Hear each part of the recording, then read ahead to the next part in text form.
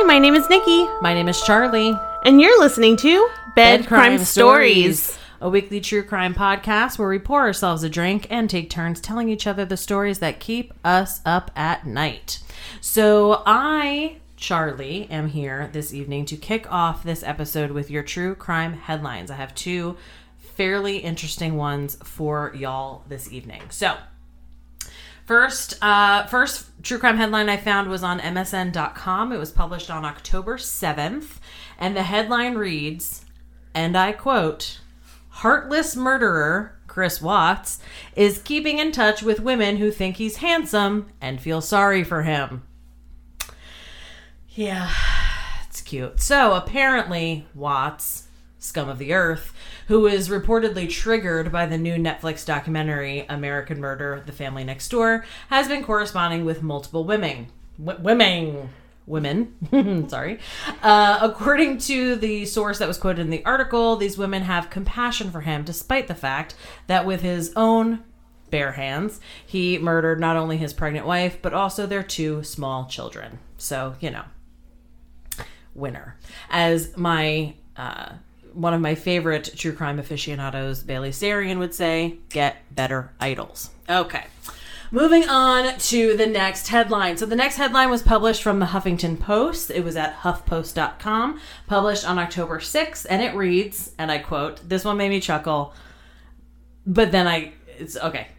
I guess I should read it to you and then you'll understand. So the headline is, ex-jail employees who played Baby Shark on repeat are facing cruelty charges. That's amazing. Yeah, I know.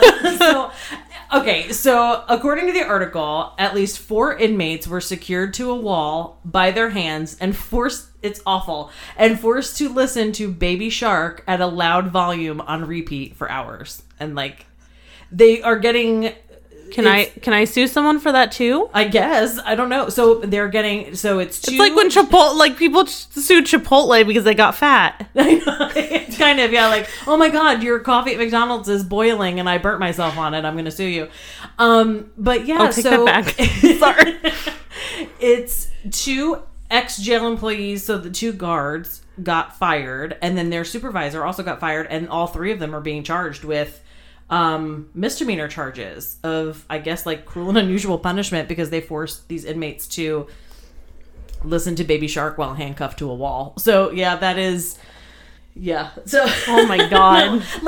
Okay, so I read that headline, it kind of made me chuckle, and then I felt bad because I'm like, truthfully, unless those inmates are Chris Watts, I don't think that they deserve to be tied to a wall and forced to listen to Baby Shark. Nobody should be forced to listen to Baby Shark for hours upon hours. So, yeah, it's a different form of torture. I mean, waterboarding and Baby Shark.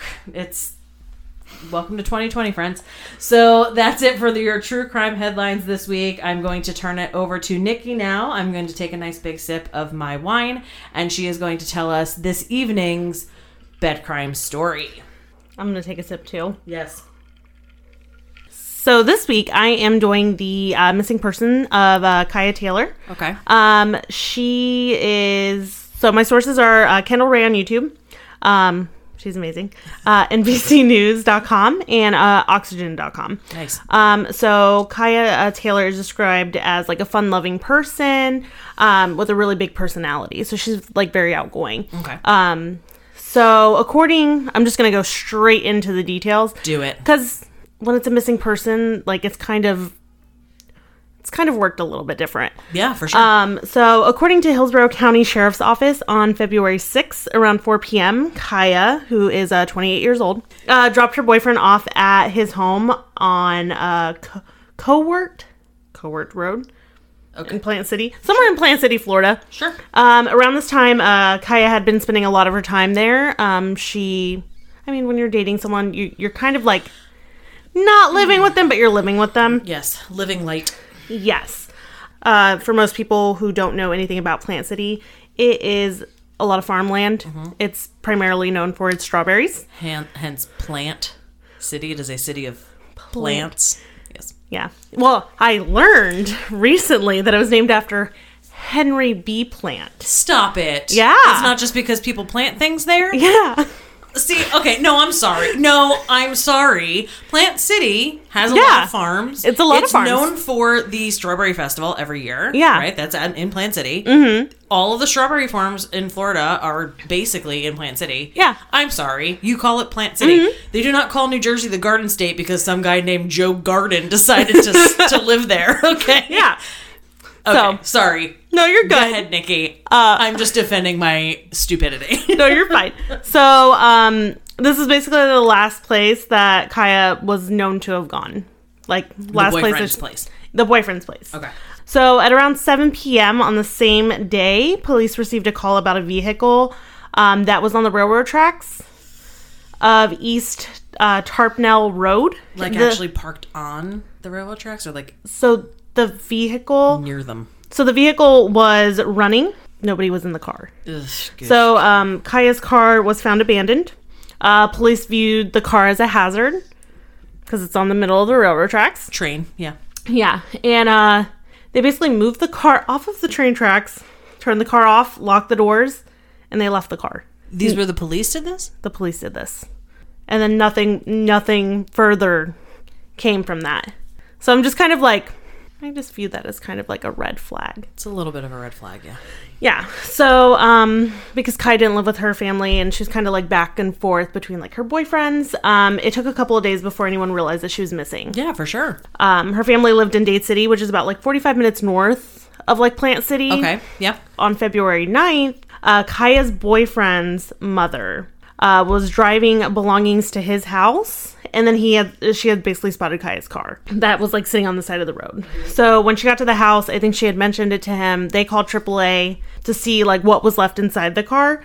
And like her belongings included her cell phone, her driver's license, her debit card. And her family and like her friends are like, she's not known to go anywhere without her phone. It's kind of like me. I take my phone everywhere. She's 28 years old, right? Yeah. No, you don't go anywhere without your cell phone. Mm-mm. And okay, so you leave your cell phone. You have your ID. You have your debit card. You have those are your lifeline. Like, yeah. That's literally the way that you can do anything is with your cell phone, your debit card, etc. Mm-hmm. Wow. Okay. So she's just, like, missing. So there's kind of, like, a disconnect, and this happens all the time. I mean, this still isn't solved. But the car was found in Hillsborough County, Plant City Police, and then her family lives in Dade City, which is Pasco County. And so her mom basically had called the Dade City like police department like once they kind of realized what was going on, and the police department came out and filed an incident report, not like a missing persons report. Okay, because it technically didn't happen in their county. So yeah, right. So things just kind of like, you know, usually when someone goes missing, like the first 24 hours are like the most important, and like yeah, there's a whole TV show about it. Yeah, so basically, and especially like in the state of Florida, it not 24. Rains. That's not what 24 it's 48 is about. hours. It's 48. The first 48. The first 48 hours. 24 was very different. Yeah. Different show. Different. No, Jovi's over here cracking up when I said there's a whole show about it, and I just wanted to clarify that I'm not stupid. I know that Kiefer Sutherland was not trying to find missing people in 24 hours. I know he was trying to find terrorists. I'm aware. First 48 is what I was going for there. I was the one that said 24. Well, the first 24 hours are important. I was just like, trying to make the point that I do understand that. Yeah. Swiftness is key when we're dealing with missing people. Yeah.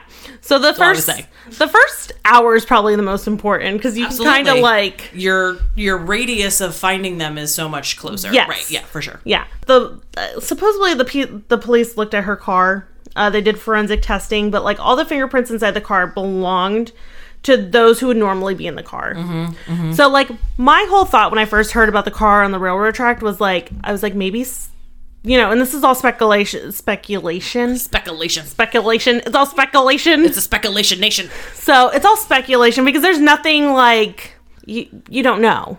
Of course. You don't know. She's literally the only person who does know is missing.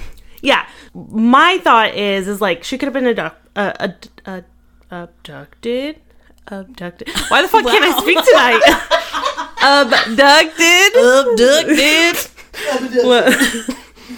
Taken. She was taken from her car because I remember Liam Neeson style. I remember in driver's ed, my teacher was very like he was very much like, if you don't get in the car and lock your doors, if you don't get in the car and put your seatbelt on, you automatically fail.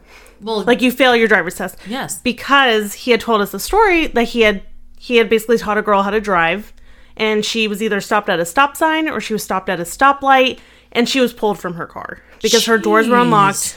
And when you're not wearing your seatbelt, you don't have that time to kind of like, like someone can't pull you out of your car if you're wearing your seatbelt. So that girl was taken and she ended up murdered. Oh my God. So like he was very like particular about like, this is what you do, or like you automatically fail. So like even now, like I took driver's ed when I was like 16.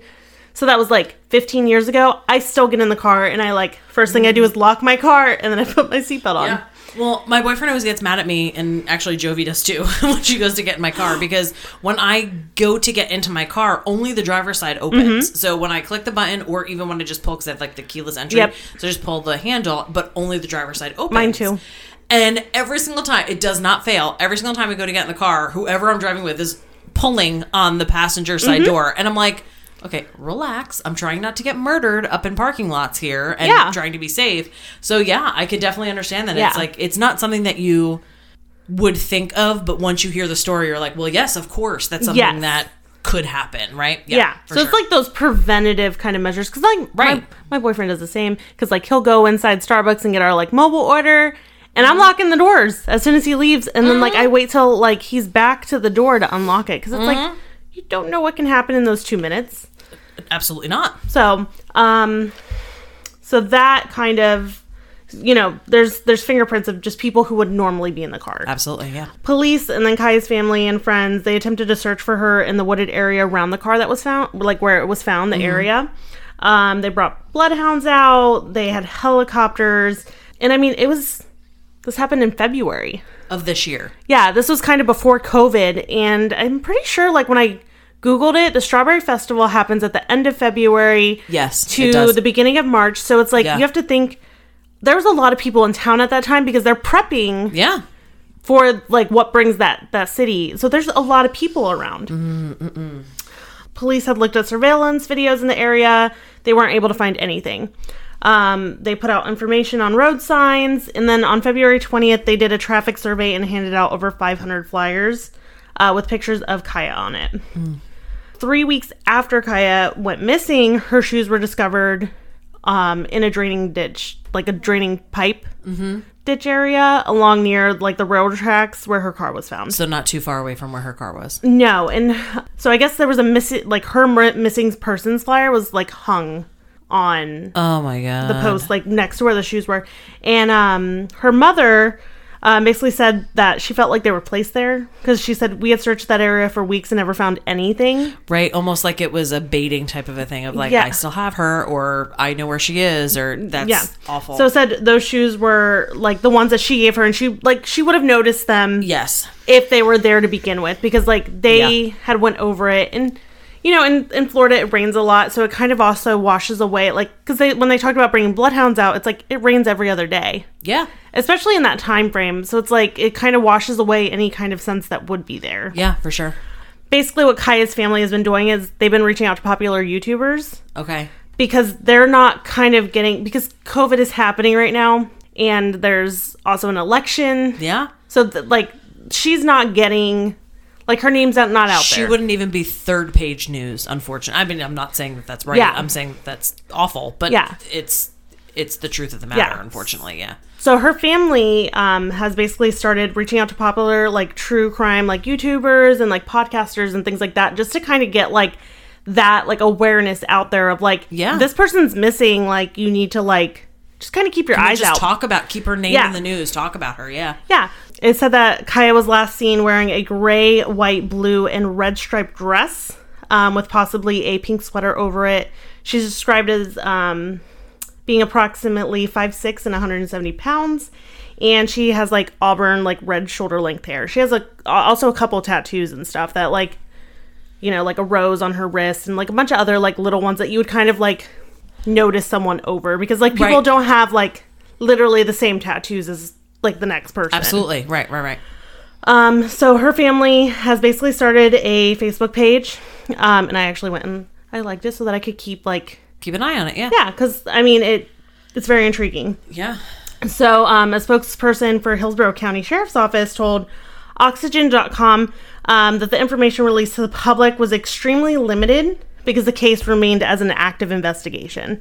Which you can understand that because obviously you need to keep things somewhat close to the vest just in case you get a suspect. You need to see what do they know that we know that nobody else knows. Because, like, I remember listening to Paul Holes talking about this, and he was talking about how people just have these theories. Yeah. And then everybody wants to share their theories with you, and then it's like, but you're not spending the time with the facts. Like, you're spending time with people's theories of what they think is happening. Mm-hmm. But what makes this kind of interesting is there was another girl that disappeared. Okay. About a month, like not even a month, maybe like 2 weeks earlier. Okay. In the same area. So, Veronica Ray Diaz, which like, because I thought I was just going to start with Kaya, but then I kind of went down like this rabbit hole of like, As this you doesn't, do. Yeah. I was like, this doesn't make sense. But Veronica Reyes Diaz is 23 years old, and she went missing on January 18th of 2020. So she has 3 young children. She left her youngest with her husband and took the other 2 with her to visit her friend, which I think someone had said that it was like her sister-in-law. Okay. So she basically was like dropping the kids off in Plant City. Okay. So she returned home because I think she lived in Dover, which is not too far outside of Plant City. Right. And then she was picked up by a friend that same night, and they had basically went out. And then at about 1:15, Veronica was dropped off back at home. She left to pick up her kids from like her friends in Plant City, and then brought them home and basically put them to sleep. And then she left again. So the next morning, her husband walked outside, and Veronica's car was found at her house with the keys still inside, and her wallet with cash inside. And her cell phone was not found. So they tried to like ping it. Yeah. Which they pinged it, but then either the phone was turned off or the battery died. Right, yeah. A lot of people are kind of like linking these two together because they're A, so close. Yeah. B, the girls are very similar. Okay. In like the way that they look too. Mm-hmm. But then also because like the way that they disappeared is also very like your stuff is just left. Very similar. Yeah, for sure. So not only do like both of them have their own Facebook page, there's also a joint Facebook page with people who have like who think that they're both kind of connected in some way. And I know like yesterday some other lady was reported missing like a little bit further south in like Bradenton. Wow. So it's just kind of like off because even like her husband was like she wouldn't just kind of leave, but like Similar I didn't age? get or you know she was a little bit older. Okay. But like it still was just very odd to me. Right. So both of these cases are actually included. Hillsborough County Sheriff's Office started a podcast. Okay. And it's called Unfinished Business. And it's basically about all of their unsolved crimes. Huh. So Veronica is the second episode. Kaya is the first episode. Okay. Unfortunately, since they're both unsolved, there's not a lot of information. Right. Yeah, for sure. So like the podcasts are like each like 12 minutes. Right. But I mean, they both have been missing for what, 8 and 9 months. It's crazy. Wow. But that is my unsolved mystery. Which unsolved mysteries they just stress me out. They do stress me out. I feel like so unsatisfied. Like it was obviously a great story, and so they have the Facebook pages, the news articles that you used as your sources. Is there information on both of those as far as like the girls' information? They're both kind of separate. And honestly, the NBC News and then Oxygen, like, they don't give a lot of information. Right. Because they're just not a lot of information. There's not. Yeah. So, the one thing that I really liked about Kendall Ray is, like, because the family reached out to her. Mm-hmm. So they reached out to her because she'll do, like, those kinds of, like, requests. Mm-hmm. So the family, it was, I think her mom and like her 2 aunts that were interviewed, like they had basically sent her videos. Her best friend, which like listening to her best friend talk about her, like because they had been best friends since they were like 7. Right. So you're talking about like 21 years of like knowing someone. Yeah. And then her brother and his wife were interviewed also. So they talked about Kaya. Did they talk about Veronica on that podcast at all too? Okay. Or No. on the YouTube channel? No. Well, no, Kendall did mention. Okay. Yeah, Okay. she mentioned Veronica also. So would you say that Kendall's probably the best source for people to get information I feel like, about- yeah. Okay. Kendall, and then like both of the Facebook pages. And like the one thing is like you can't, like, I know a lot of people were wanting to say like, because the one thing Kendall touched on too is like, she's like, I don't want to say anything about the boyfriend because like you don't know. Yeah, you don't know. And like, I mean, obviously he's been cleared by police, so it's not, he's, you know, at this point, like who knows what happened. Right. Particularly because of the fact that Veronica is also missing, you have that added factor of Yeah. So it's like, who it knows? just doesn't seem Who knows plausible. if the police have linked like these two, because other people are trying to link these two together and Right. thinking like, because I mean, Well, and it seems like Hillsborough County, even if they're not coming out and publicly saying that they're linking them, it seems as though they're kind of possibly doing so with the fact that they're the first two episodes of their podcast. Like, these more than likely could have something to do with one another. They're similar time frames, similar MOs. you kind of listen to it and you're just kind of like, you know, even if like one of them was like the first episode and one of them was like the last episode, I would still kind of like link those two together Like, in my hey, brain. that sounds very familiar too. Yes. Yeah. So, Wow. Well, Nikki, yay. thank you. And thank you for welcome. bringing that to our attention. That is actually, Yes. neither one of those stories are ones that I have heard before. So I do appreciate you. I hadn't either. So when I heard it, I kind of got goosebumps and I Yeah. was kind of like, why haven't I heard this? Yeah, for sure. You would think that that would be something. And again, and I'm not making excuses and I'm not saying that it's right, but unfortunately, because of everything else that's going on in the world as a Oh, yeah. whole, you know, it's unfortunate that these two women are, like I said, probably barely even making third page news when it happened initially. So Yeah. scary stuff, but well, Very. thank you so much, Nikki, and You're welcome. we do appreciate all of you for listening to Bed Crime Stories. Thank you all so much. Make sure that you follow us on all of our social media. We have Twitter and we have Instagram. Both of them are at Bed Crime Stories. I think that's kind of it. Make sure that you like and rate and subscribe and all those fun things, and tell a friend, please. And we will talk to you guys all next week. Sweet dreams. Our theme song is the song Industrial Music Box by Kevin MacLeod at incompetech.com. Licensed under Creative Commons by Attribution 3.0. creativecommons.org/licenses/by/3.0.